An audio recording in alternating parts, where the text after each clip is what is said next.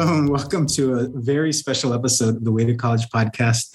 As always, I'm Dr. Jose Saldivar, and today on the podcast, we have three wonderful, actually, interviewers. So my three guests today, and really their interviewers today, have all been on the podcast before. They've all shared their story, but one of them asked me, Dr. Saldivar, why don't you share your story? So I said, okay, well, you get to interview me then. So the three of them will be interviewing me today, and I'll be sharing my story, my educational journey and my professional journey. So I'll go ahead and turn it over to you all. Well, I'm Macarena Hernandez, and I'm very happy to be here. And I'm very happy to be here with my dear friends from all the way from high school, La Jolla High School. That's right. And I'll let them introduce themselves. But we're all kind of connected through education. I've taught at the university level, and a recovery from journalism led me there. And so I'm super interested in the ways schools work and don't work. And so Elizabeth, I'll turn it over to her because she's always the person I call with all these questions about what's going on the ground. And my response is always, I don't know, but let's figure it out. Or let's wind it, right? That's the education for you, right? I am Elizabeth Villarreal, and we go way back. And I was trying to remember when we met at UT. Remember that first semester at UT? 07, 06, 07, 08. It was in Dr. Keating's class. Remember? How do you remember that? I have a crazy memory. It's ridiculous. So it's been that long. So we met at grad school. We were working on our PhDs in UT Austin. So I too serve in the capacity of an educator. But that covers a lot of ground for many of us. Last year, I wiped tables. That's what I did for an entire campus during COVID. But I'm excited. I think I know part of your story, but I don't know the entire story. And you're a dude, man. I think that we need the male story because we need boys now more than ever to be inspired to find success in academia, right? Because many of them are pushed through the workforce. So I want to hear more of your story and how that it can encourage more boys to get back to school. I agree. And if my story helps, great. Yeah. And this is my sister right here. Soy el pilón. I don't know how to say that in English. I'm Nancy Villarreal, and sometimes Garza, but officially Nancy Villarreal.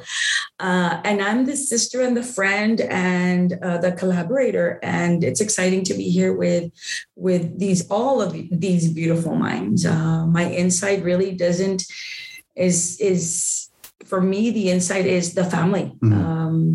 What parents want, what they expect in their children. And one of the things is, how do we, not only you said one word that you said about his story, but I want to add another word. And it's, how do you inspire the boys to want to go ahead and try to do something else, that join the workforce or the easy buck, or let me do a TikTok because it's faster to get money, or let me show, and I don't know if this is proper for the podcast, some feet finder. This is a new, a whole other thing on that. So that glamorizing of social media, let's get back to the hard work that it takes. So that's my role. Okay. This is going to be good. This is going to be good. Yeah.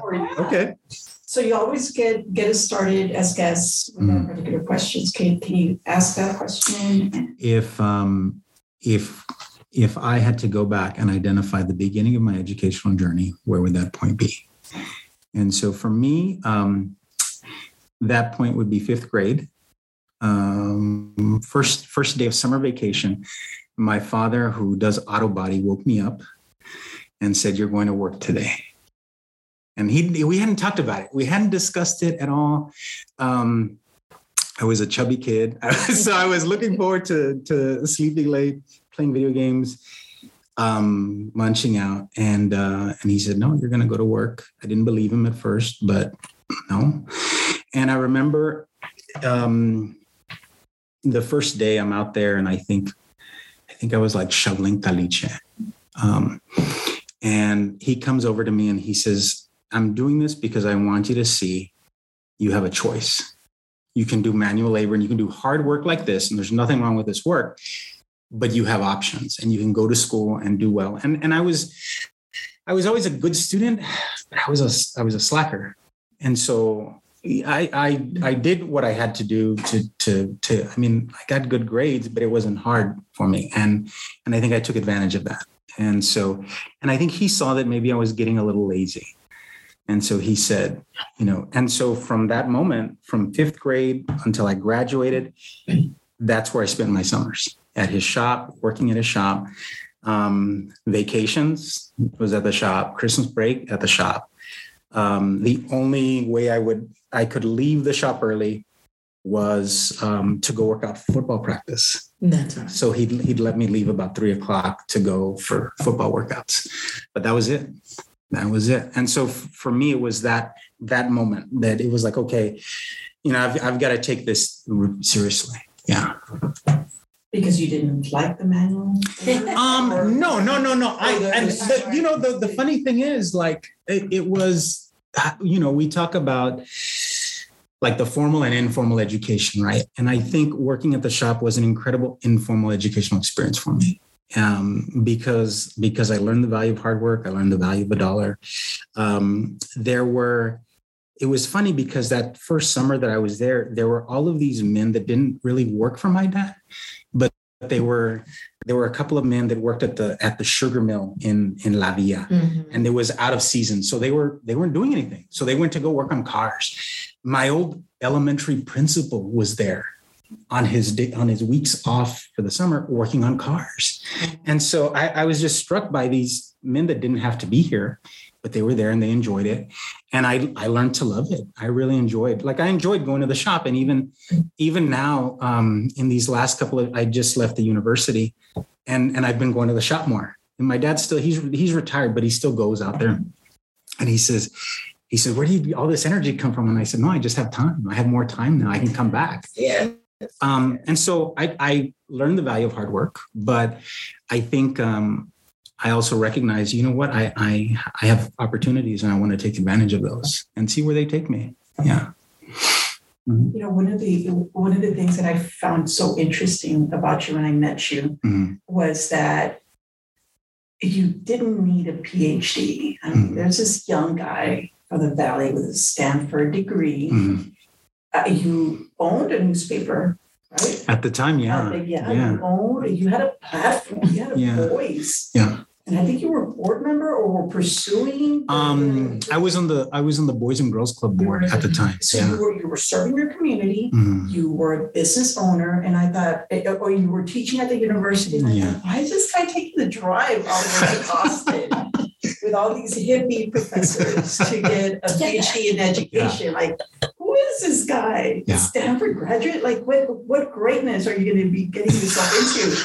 And I remember I invited him to sleep over in my sofa. I thought, why are you going to drive back? I have a house right here. And he was looking at me like, girl, I'm married, but we kids. But I had 4 kids. That's right. Yeah. Studies. But I was intrigued. And, one of the, and I want you to walk us through, your years in college and your career choices. And why Stanford? Why not UTRGV or UT or Texas? Why Stanford? What paved that way, or what led you to that? Where do I start? Like, Okay, Mac, what do you think? So I went to EdCat Chelsea, and I think I always knew I was going to go to college, right? There was never any doubt. I think middle school, early high school, I was thinking A&M. Okay. I had some family members that had gone, an uncle that had gone A&M and a cousin that had gone A&M. And so I thought I'll go to A&M. And then my high school English history teacher, Dr. Frank Guajardo, he challenged us, like in my class, and he said, where are you all going to school? Where are we going to college? And everybody said like UT, UTPA, maybe A&M. And he said, why don't you dream bigger? And I think at the moment, there were a bunch of us that, well, we were football fans, so we watched Notre Dame football. So we said, okay, Notre Dame. We want to go to Notre Dame because we want to go watch the football team. And so, Frank identified 10, 12 of us who he thought would really leave. And I think he saw that. He saw that in me. I wasn't top 10. I was just outside the top 10, but I wasn't afraid to say, yeah, I'll go. I'll leave.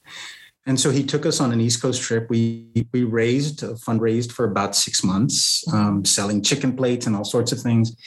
And then spent spring break on the East Coast visiting, all the Ivies and NYU and George Washington. And so, and it was amazing. And seeing Latino students, seeing Latino faculty, because Frank did a really good job of deliberately scheduling it while they were in class. So we attended classes and then having dinners, lunches with Latino faculty. And so seeing a lot of faculty and stuff, we all thought, yeah, we can do this. We can come out here. We can come here. You didn't know you were seeing the 3 faculty. I had no idea, right? For all we know. Yeah, right. Yeah, no, absolutely. No, we did it, right? So we, and then there were already students from EdCaps that were out there. So we stayed with a number of them. And so we came back, I think all of us sort of recommitted ourselves and said, you know what, we want to go far. Ultimately, I chose Stanford because of the weather. Really? Yeah, because what in the world is the weather? I mean, because it's gorgeous weather. It's like 60 degrees all the time there. And so, and when we were visiting the East Coast, it was spring break and it was snowing. And I thought, I don't want to know. This is fun. It's great to visit. 2 weeks is great, whatever. I don't want to have to be taking classes and walking through the snow. Correct. And Stanford's a little ahead of the game when it comes to Latinos on campus. They have Casa Zapata, right? Yeah. It's like the dorm for Latino students. And a lot of the Latinos that I met when I was in college that were going to Stanford, they were like, wow, your university definitely sounded like 30 years ahead of Baylor, where I was a student. Yeah. And so I wonder, did they showcase? No, No. I applied to 15 schools, and because I wasn't sure that I would get in, because I was just outside the top 10. Mm-hmm. But I tested well and was in everything that I could get into, and so Stanford was one of the few schools I didn't visit. Wow. And I just went because of the weather and because of reputation. And I figured because of location, there would probably be more Latinos there. And you know what? I tell students now, pick a university. They're all businesses. They're all trying to hustle you. Yes. Pick a university in a city you want to live. Yeah. Because I spent 4 years at Baylor, like in Waco, Texas. Like, oh my God. And then went back for more. Like, no, I mean, it's just Waco, Texas. Wow, what a great campaign, PR campaign for a city. People think it's completely different, flipping houses. But I think that's not bad advice. Find a place you want to go plant yourself and grow in, because some of these cities might not be the university might seem like a good match. Yeah. But the city might not be, or the weather in that case. Yeah. No, and I was fortunate. I got there, and it's funny. We talk about Casa Zapata. So I remember after you get in, they would ask you about housing preferences. And I didn't want to stay in Casa Zapata because I thought, I'm coming from the Valley. Like I just wanted to see different people. Mm-hmm. So I went into a co-ed dorm, kind of just very diverse. Right. And I remember I loved the experience. The first year, I think I got homesick once. But for the most part, I just loved it. And I was a little surprised because I'm an only child.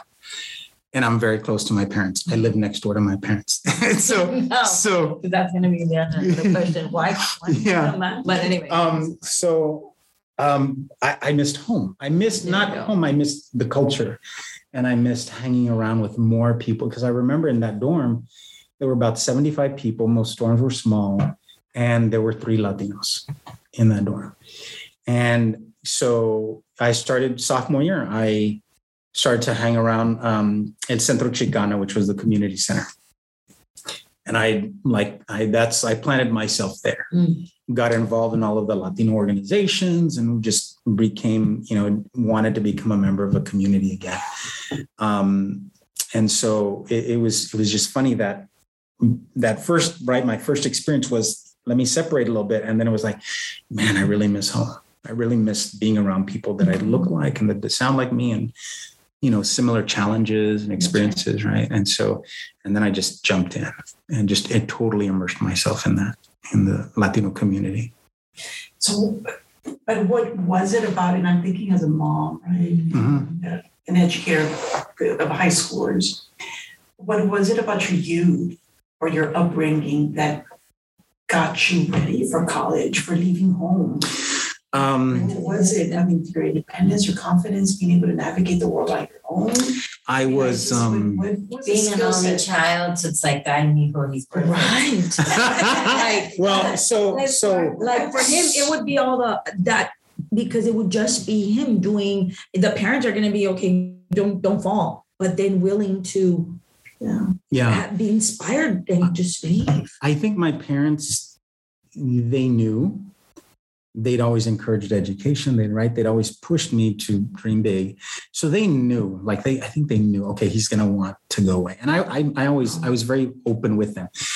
But I think the independence, both of my parents worked, and from a very early age, right? My father puts me to work. I learned to cook for myself. I was doing my own laundry. It drove my grandmother. Yeah, I took home ec in high school and learned to sew and do everything. And so I remember it drove my grandmother crazy because she lived next door to us. And she used to call my dad complaining about my mom, that my mom had me hanging clothes because in the summer we didn't use the dryer, we hung them. Yeah, and so we're cutting the grass. And why was my mom making me do these things? And it's funny because the story that my mom tells me is, when I went away, my grandmother passed away while I was a freshman in college. But when I went away, she told my mom she understood now, because I could do it. I could be on my own. I didn't need anybody doing anything for me. And so, I remember getting there, and I was nervous and I was, a little scared, but, didn't struggle with that independence aspect. No. Didn't struggle at all with that. Did your mom do it intentionally? Did she raise you that way intentionally so that you couldn't leave the home? Or what was, because not every mom here in the Valley does that. We tend to over-nurture. Yeah. Guilty. I call it a bit or chiche approach, right? You don't want to let go of the chiche. It's not the kid, it's the mom, though. Yeah. No, don't leave. But why? Do you think your mom had a plan? I don't know if she had a plan. My mom's just really independent, very stubborn. And you talk to any of her siblings and they'll tell you the same thing, that she's just really stubborn, always going to do things her way. And so I think it was just a matter of, well, if you want to do that, you do that for yourself. And it'll be good, because then you don't need to rely on anybody to do your laundry or to do whatever it is I needed to do. And so I just did it. Yeah. Or if she also had to travel sometimes for work. And so my father didn't do laundry. So I would do the laundry. So I said, well, do you have clothes? Let me go put them in the wash and I'll get them ready. And, do you need something ironed? I'll iron it for you. Unicorn. I was gonna say, oh my goodness gracious. Yes. Yeah. Studies show that one of the main reasons kids are successful, like in high school or junior high, is if there's an adult in the building that cares for them. Mm-hmm. And sometimes kids find it through sports. And for me, it was an army of people. It wasn't just one person. And I wonder if that was something you found in football, or did you find it in? I was just incredibly fortunate, because I think at every grade level, I had really good teachers. And I was the vocal kid. I was the smart kid who kind of kept himself, and I did the work and everything. I wasn't loud. I wasn't going to get in trouble because I was afraid of my father. But I had teachers that always saw something in me. And so I was just very fortunate. I think one of the interviews that I did on the podcast was a college classmate, and he tells the story of he was applying for an internship, and they asked him, you went to Stanford, but your siblings didn't go to college. Why? And he said, luck. He lived in San Diego, and he said when he was getting ready to go to college, he got zoned to a different high school. And he said, and there were adults at that high school that saw something in him and nurtured that potential. And his siblings didn't have that. And he said, it's really interesting because he says, we want to tell a narrative about, well, I worked hard. And he said, yeah, I worked hard, but had those people not been in my life, who knows? I probably would have still gone to college, probably, but I don't know that I would have gone to Stanford because they're the ones that said, you're going to go to Stanford. And I think for me, it was constant support. I was very fortunate, right? So absolutely Frank Guajardo, but I had so many teachers that were just amazing, always saw something in me, coaches that took care of me and also kind of, I think, nurtured me, right? So I was just really fortunate, I think. And what does that care translate to in academic terms? Like when they cared, did they invest? Did they challenge you? What did they? They did all. I think they did all of those things. Because we can care, like I love you, but what is it? What is the action? What does it become? And what output does it yield? Right? What academic output? What growth in you? Right? Because care is such a big, and we went to school with the creator of that academic concept. Right? Dr. Valenzuela. You've got to care, right? Additive schooling as opposed to subtractive schooling. When you care, you yield better outcomes, right? But how? What is that process? Break it down for us. When I was in high school at the time, right, Ed Calchels was sending kids to Ivy League schools. And I think a lot of it was because it was a small district. Most of the teachers were from the district. Most of the teachers were from Ed Calchels. Yes. And so they had relationships, like they knew the families. And so, Frank would always ask, oh, who are your parents? Oh, yeah. I know I went to school with your parents or everybody knew each other. And so it wasn't just about, I care about you, but I know who you are. Yes. And I know what you're going through. And I know, right. And so it made the school small, I think, because it felt like just everybody knew each other, right? The kids in that class with Frank were kids that I'd been in school with since kinder. Like, so you just, in such a small community, you get to know all of these kids. Everybody wants to do well. Everybody has high aspirations. It's easy almost for a teacher to come in and we've got these kids that have been supported. Let's continue to support them. They're going to show up. They're going to do the work. They're going to dream big. Let's help them get there.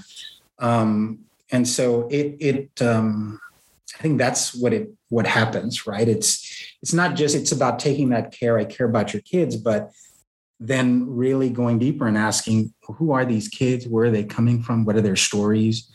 And I know with Frank, it was all about stories. So he'd always ask us, like, what do your parents do? And he wanted to meet our parents. And he was getting ready to help you write your admissions. Yeah, absolutely. Absolutely. Yeah. And it was, it was funny because he's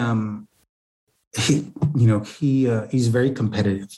And I remember he was a basketball player in high school. He'd drive around and he'd have basketballs in his car. He wasn't a basketball coach when I was his student, but he'd take a kid home. Like I remember he took me home one afternoon. Gone as a class somewhere. And he took us to Mexico. The good old days when people are after school. We called our parents.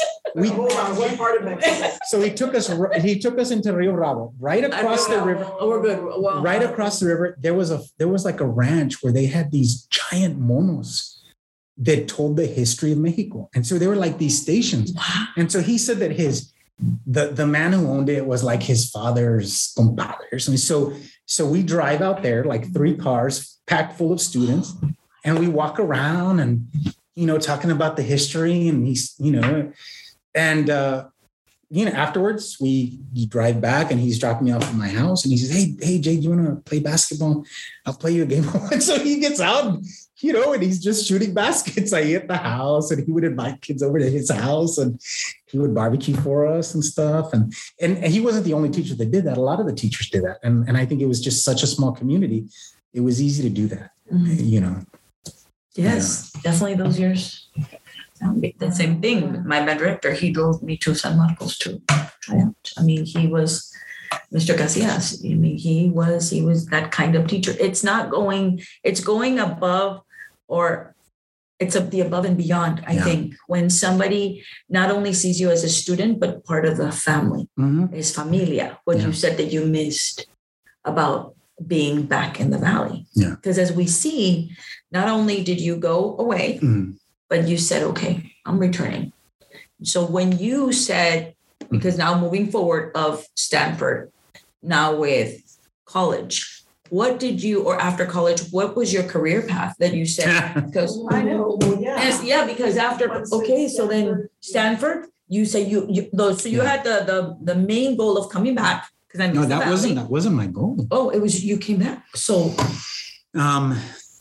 I went to college thinking I was going to do business because it's Stanford, right? That's you go and you work in Silicon Valley, and there you go. And so, or technology. And I went thinking I was going to do business. And then Stanford had this thing where for 2 weeks you could do shopping. You could go to any class you wanted for 2 weeks. What a great concept. Yeah. So you would shop for classes. And you had to do the homework though. So if you were visiting 7 classes, you had to do them, right?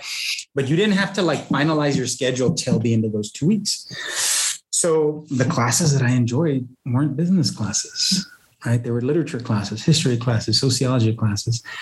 So here I am, and I all of a sudden don't know what I'm going to do. So by the end we had to declare by the end of sophomore year. So we had time to explore and what year was this, Marcelo? 1999. Oh, the .com era. Yeah, right. Yes. And so everybody was setting themselves up to be financial consultants and working for companies. Big money. Yeah, big money. Everybody was talking about big money, making big money. I had classmates that dropped out to go work in the .com. Because there was a lot of money to be made at that time. I instead chose Chicano studies. All of the classes, professor there to sway him. All of the classes that I took were all related to Chicano studies, and I thought I really enjoy these classes. And I remember calling my father, and I said, "Dad, I declared a major. Okay, what is it? Chicano studies." Well, what's that? And can you get a job? I was going to say. And I said, absolutely. Absolutely. I can work in government. I can do nonprofit. I can do this. I can do that. And I was lying out of my teeth. I had no idea. But I didn't want them to worry. Every summer that I would come home, at this point, Frank started a nonprofit out of the high school called the Llano Grande Center. So every summer I would go and I would work there, and I would get Stanford to pay me. I would apply for a research assistantship or internship, and Stanford would give me money for the summer. And I'd come back to South Texas, to Elsa, and I would do oral histories with Frank and go into the community and do asset mapping, and I'll host community exchanges and leadership trainings with people from around the country. And it wasn't work that I thought, oh, this is the work I want to be doing. I liked it. But I thought I was going to be a teacher, an elementary teacher. Because we always started, Stanford always on the quarter system. So we would start the 3rd week of September. Right. So I was around till then. So I would substitute teach and I would do elementary. And you do know that September is a honeymoon stage, and I'm so glad they only put you there. Well, you know, there's like they it was so glamorized first month. First 6 weeks is life can be changed. Well, so I would substitute in September, and then I'd usually come home like a week early in December. So I would substitute in December. I would substitute sometimes over spring break. And so I really enjoyed it. Yes. From PE coach and I did grades kinder through 8th grade. I did all of those grades. And I thought, I'm going to be an elementary teacher. And then when I'm getting ready to senior year, I panicked. And I thought, and get this is kind of crazy. I panicked because I thought, I don't know everything. And I remember thinking my elementary teachers knew everything. And I don't. And I don't think I can do it. Mm-hmm. And so I signed up to do a master's degree. So I stayed at Stanford another year and got a master's degree because I panicked, because I didn't know everything. And that was a real fear that I had. I remember telling people that I don't know everything. My elementary teachers knew everything. And I'd go tell my parents that, no, that's what Mrs. So-and-so said. So yeah. So bad. Yeah.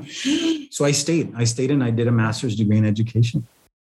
And so then master's after the year? Yeah. Within a year, I did a master's. And then what did you do after you got your master's? And how did you end up back here? Because So while I was working on my master's degree, I'm working on my master's, and about midway through the program, Frank puts together a teaching conference in the Valley with all of these famous anthropologists from around the country. Wow. So he said, hey, Jay, why don't you come and bring your advisor? Your academic advisor would come. And he was well-known cultural anthropologist. And I said, well, let me ask him. And he said, absolutely. He said, yeah, I'd love to come to your hometown and see what that's like. So while I'm down, we're doing the conference is in Elsa, and I'm on a panel with Dr. Hilda Medrano, who was the dean of the College of Education at the time. And she said, Jose, I really like your story. I want to give you a job. And I said, okay, doing what? She said, teaching. She said, I have the perfect position for you. And so it was teaching intro to multicultural ed for pre-service teachers. So junior level students. And my advisor said, take it. He said, you don't get an opportunity like that. Mm-hmm. So I said, she said, as soon as you graduate, come see me. I did. And she was true to her word. And I don't know how, you talk about good old days. I did an interview. No, I walked, they called me in to turn in paperwork, and I showed up in a guayabera and jeans. It was just I'm going to go drop this. Perfect. No. There you go. So, and she said, oh, Jose, these folks want to talk to you. And it was the assistant dean and the chair. And I was like, oh, I guess this is a job interview. But they were more like, Jose, this is great. We love your record. Look at the people you've worked with. We found you an office. Yeah, you're ready to go. We've got your computer. Can you start? Can you start summer too? And I said, can I have time to prep? Can I just start in the fall? And they said, yeah. And so that's what brought me back. And I told myself I would do it for 3 years. I said, I'll teach for 3 years, then I'll go back to school, and then I'll do something else. And then I fell in love with it. So how many years was that then that you invested in? At teaching at the university? I just finished year 20. You see? 20 years at UTPA, UTRGV. Yes. Yeah. Wow, that is fantastic. Not officially retired yet. No.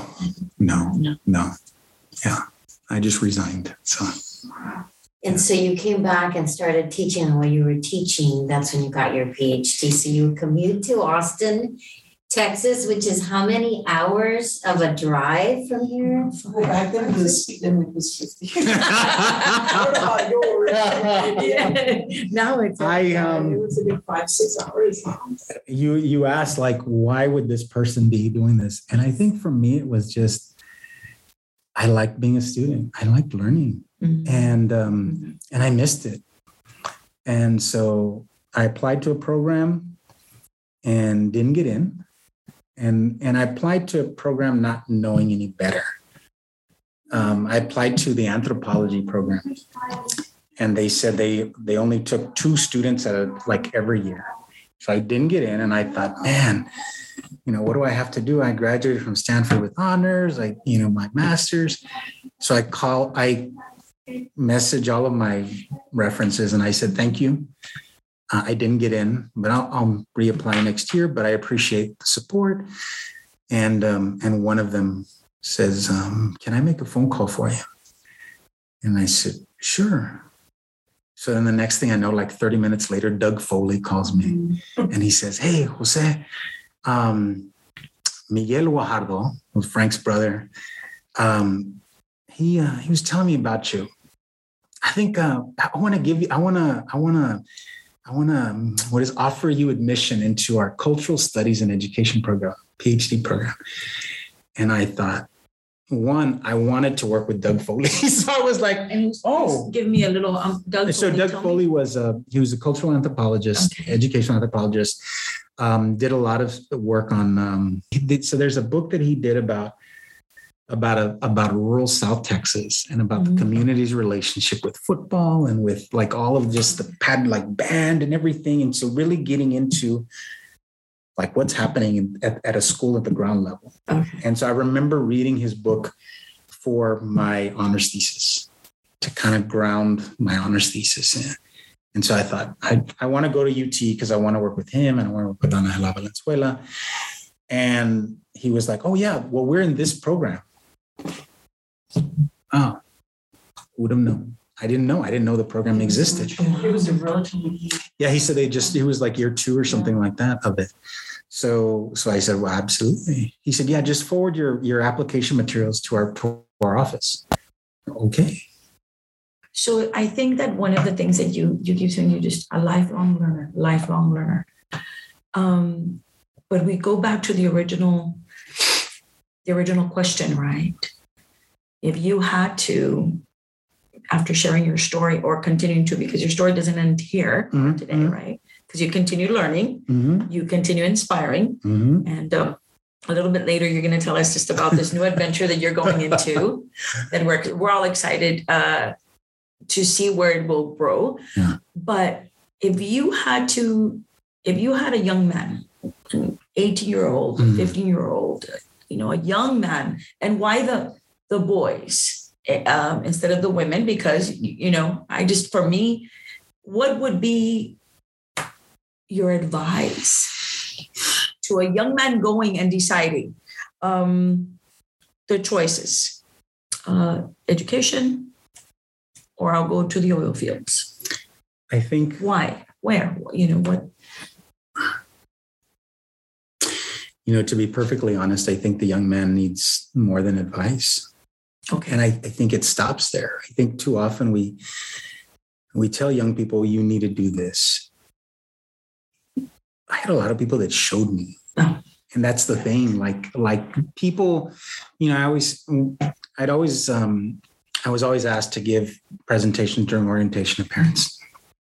And I'd always tell them, I wouldn't be where I'm at without countless people not only saying, Jose, you need to do this, but taking me by the hand and saying, Jose, I'm taking you to this office. Jose, I'm going to introduce you to Jose, you need, right? And that kind of support, because I think, one of the fascinating things for me about the whole college journey was how much I didn't know, right? Mm-hmm. I was top 10%.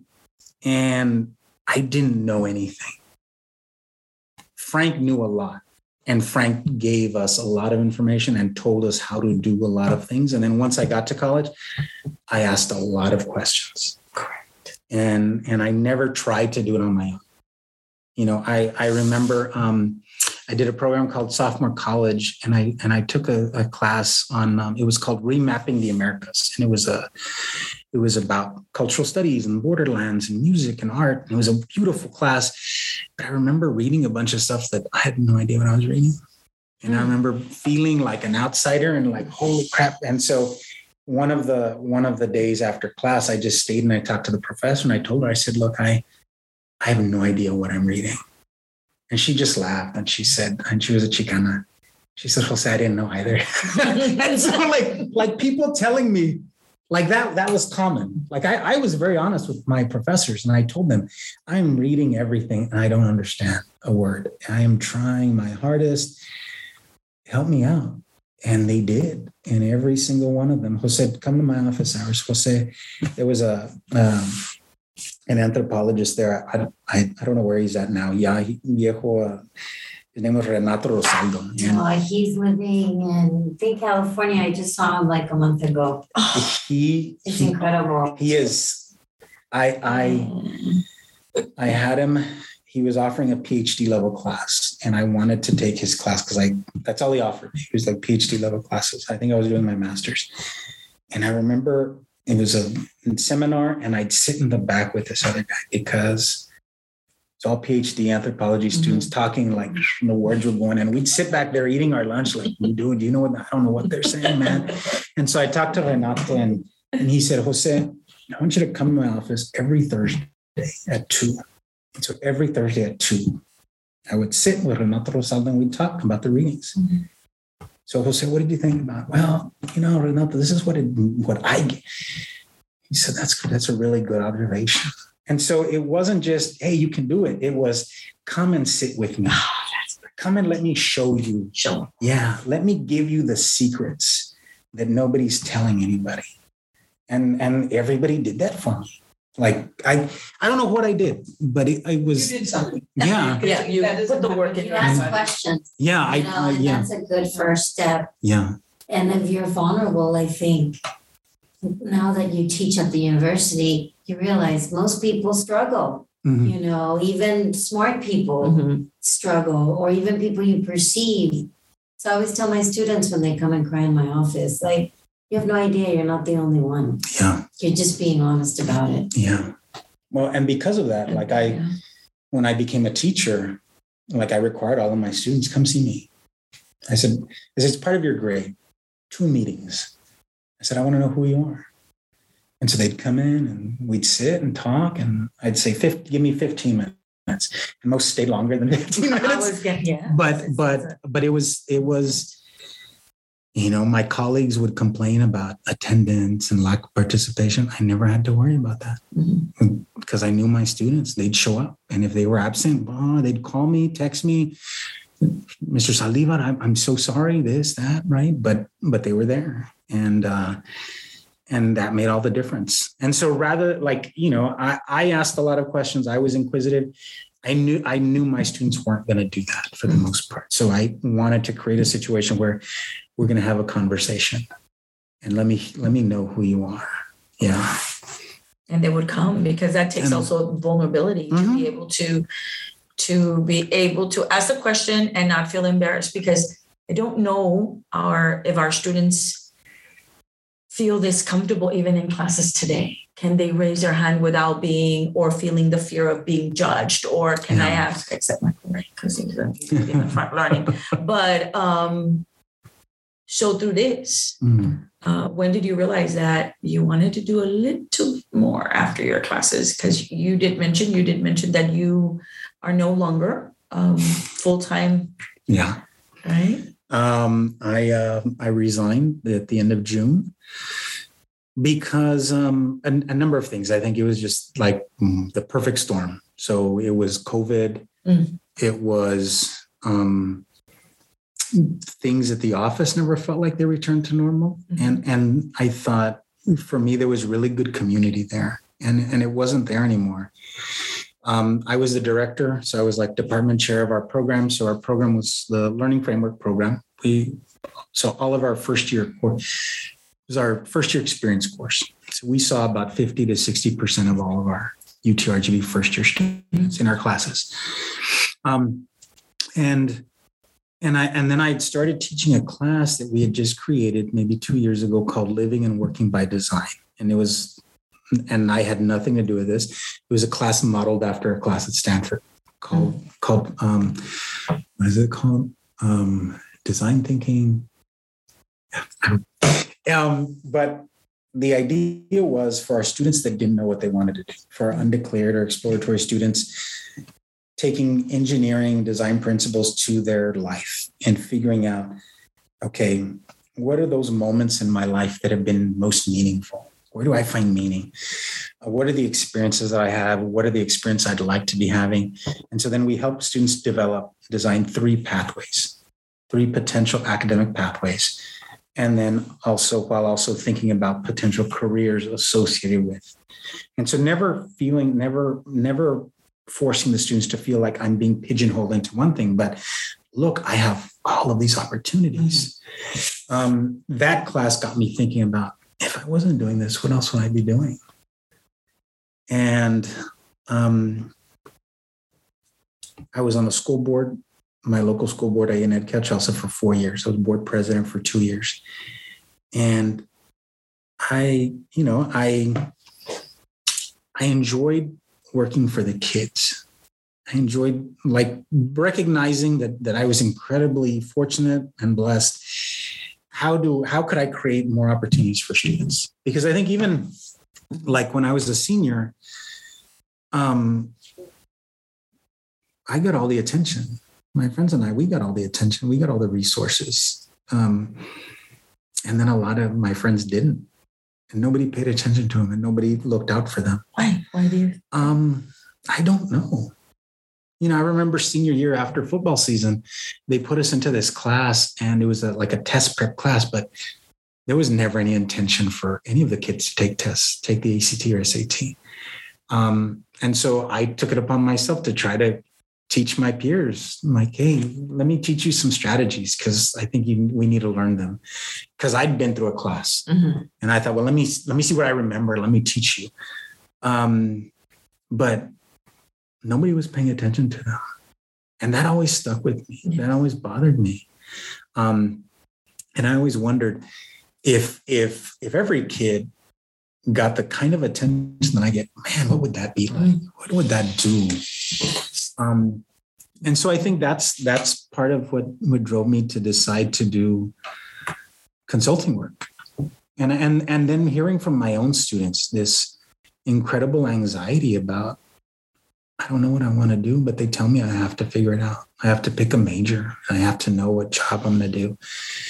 And that was the whole reason for the podcast, was because most adults that I knew didn't have it figured out at 18. And so I just... Or at 40. Or at 40. Yeah, right, exactly. Yes. And, We're at 58. and so sharing that with my students and sharing those stories and helping them see, look, very few people have it. That's kind of the extraordinary, right? Most people don't have it figured out.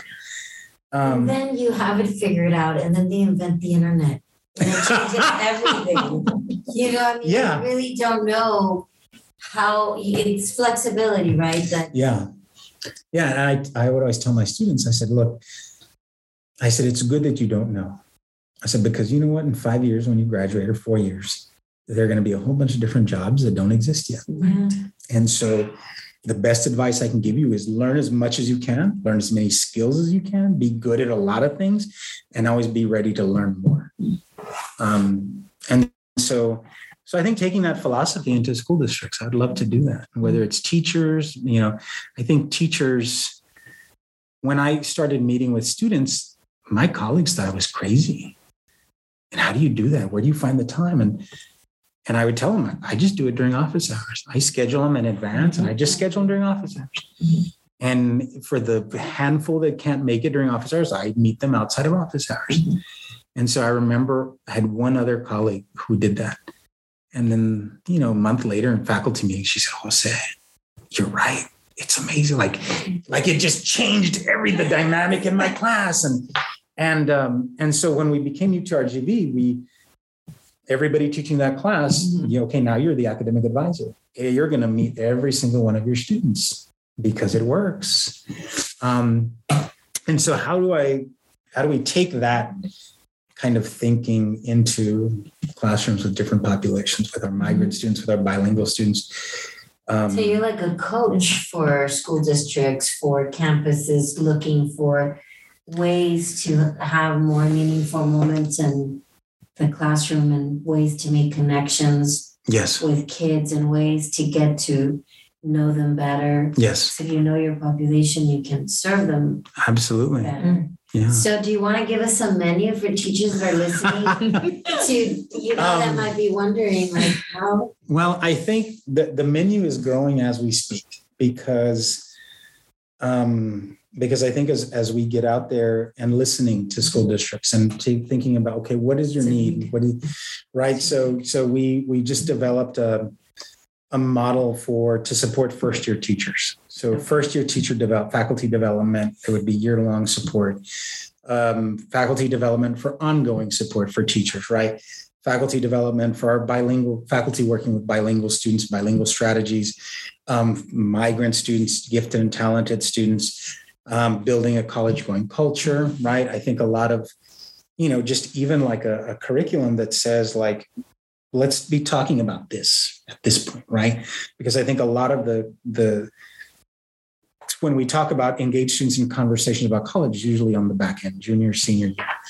And, if we have a conversation with kids as freshmen, and I like, for example, there's one activity that I like is the resume roadmap. Mm-hmm. And so whenever we teach kids about resumes, it's often during junior year, senior year. You need to get a resume, right? Yes. So if we teach them about a resume freshman year and we say, okay, let's build a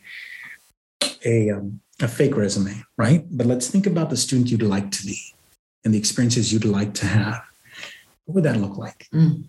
So let's put a resume together, and then that's going to guide you. So now we know, okay, if I want to be top 10, if I want to go to play football, if I want to go to the military, whatever it is that I want to do, these are the steps I need to take. Yeah. But at least I'm having a conversation about them freshman year versus the back end. First part of junior year. When I missed out. Because right now, that's what, academic high schools are doing. They begin that development early, the first semester of junior and then the second semester of senior year. It's like a college readiness class. Yeah. But one of the interesting conversations I've had with you related to the type of work that you're pursuing now is this definition of college readiness. Mm-hmm. At the public school level, we think we know what that looks like. Yeah. Many of us have taken that path, right? And we assume that whatever's written out there, and you've seen the curricula out there. Yeah. There's a lot of packaged curricula associated with what everybody thinks is college readiness. Mm-hmm. Some is not specific to Latinos with the specific issues that we may confront here in South Texas. But what you told me once was, y'all think you're getting them college ready, but they're not when they get to me. Yeah. They're not. Yeah. So you have a really interesting insight of what these first year college students go through and the many barriers that they confront. And it's important that you break down those characteristics, right? In the work that you do, this is what we need to develop in you as freshmen in middle school. This is what you are to work on. Yeah. In preparation for freshman year, preparation for 10th, 11th. Yeah. Because we're getting things wrong. Yeah. We are. Mm-hmm. There's this famous verse from Machado, caminante, no hay camino, se hace camino al andar, right? Mm. But what you're doing is you're clearing the path. And you're giving, this is advice that you gave us when you were working with our son Diego, who you mentored as well, as he was going through the transition. And you told him, dude, what do you want to do? Do you want to go to school your mom wants you to go to? Or what's your vision? Yeah. What do you want to do? And that's when Diego got so confused. He's like, hold on, I thought this guy was already going to give me the template for success.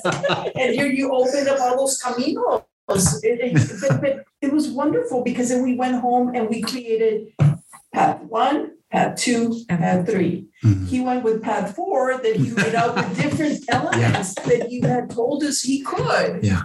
And even I've been in education for over 20 years, and I thought I got this being, so I can advise my first kid who's going to go to college on the right way to do it. Well, I couldn't. Yeah. Because I was confusing him. Yeah. And I think that you do a really good job in creating that understanding of college. I think, when I teach that class, one of the things we start with is, how does the state of Texas define college readiness? And so I'll ask them and I'll say, so find that for me. And so they'll go on the internet and, it's your exit, your star scores and this and that, the TSI, but there's nothing about interpersonal skills. There's nothing, right? A lot of these other life skills. And so most of my students about midway, maybe about a couple of weeks into the semester, the realization hits them that like, I'm not ready for this. Nobody taught me. Nobody told me that, sir. Nobody told me this. And so, I'm very open with them. I share a lot of my story with my students, just to kind of show that, I've been there, right? I understand that. And I understand also my experiences might be different, but let me help you through this, right? Tell me what's going on and maybe we can figure this out also. But I think, and I don't know that it's any fault of the schools. I think, right, we place a lot of trust sometimes, maybe blindly, and in higher ups that say that give us a curriculum and say, this is what you need to teach. And this is how your school is going to be evaluated. Right. And so unfortunately, there are a lot of gaps, and I think my work and the company that I work with, that's what we want to fill, right? We want to fill those gaps, and we want teachers to feel good about the work that they're doing, and we want kids to feel good about school and not see school as this terrible place, or like, I don't want to go to college because it's an extension of this experience that I just had where maybe I didn't feel like I was being heard or valued. And so getting them to see, to develop lifelong learners and all of these wonderful things. So where can they find you? So we have a website, and the website is The Way to College, but it is really, we are burning the website down and rebuilding it. We have an intern working for us, wonderful intern, because I think, looking at the website, and with a lot of my guests, I'd share the website and I'd ask them, give me some feedback. The website looked like we just did, like I was a private college advisor. Let me take your kid and for a fee, I will help your kid. Right. And that wasn't, sure, I can do that, but that's not really the work that we want to be doing. We want to be working with schools. We want to be working with students. We want to be working with faculty. And so reimagining and rebuilding the website. So it is thewaytocollege.com, and we're hoping to launch actually in the coming weeks. But there's a particular acronym that I really like. CREO. Yeah. So it's College Readiness and Educational Outreach. Or Educational Opportunities. I'm sorry, Educational Opportunities. But now we need to go and submit paperwork because it's going to be College and Career Readiness Educational Opportunities. So it'll be C squared or CC. Okay. But it's still CREO. It's called CREO. Yeah. Isn't it amazing? I was like, that's really cool, because it's it is about, at the end of the day, believing in our future generation, right? Yeah. Believing that they can, and they are very, very capable of that. So this has been great. I don't know. What do you think? We could keep talking. Yes. I have one you should ask me. Okay, so you told us that you don't want to go into teaching because you felt that you didn't know it all. Mm-hmm. Do you know it all now? No, but I'm comfortable with it. No, but I think I'm good with it. Yeah. You'll never know everything. No, and I know, and I think that's the fun part is still learning. It's still, my students would teach me something every day, and that was exciting. And so, I embraced it, not accepted it, because when you accept, it's kind of like, well, I guess, right? But no, really embraced it. I embrace it. Yeah, I don't know everything, but I'm willing to learn. Absolutely. Yeah. Well, thank you so much. No, thank you all. Thank you. This has been fun. We'll be here next Tuesday. Absolutely, yes. All right. Well, so this I guess this concludes another episode of the Way to College podcast. Thank you so much. I'm excited to post this. All right. Thank you. Thanks for listening, and we'll see you again. Bye-bye.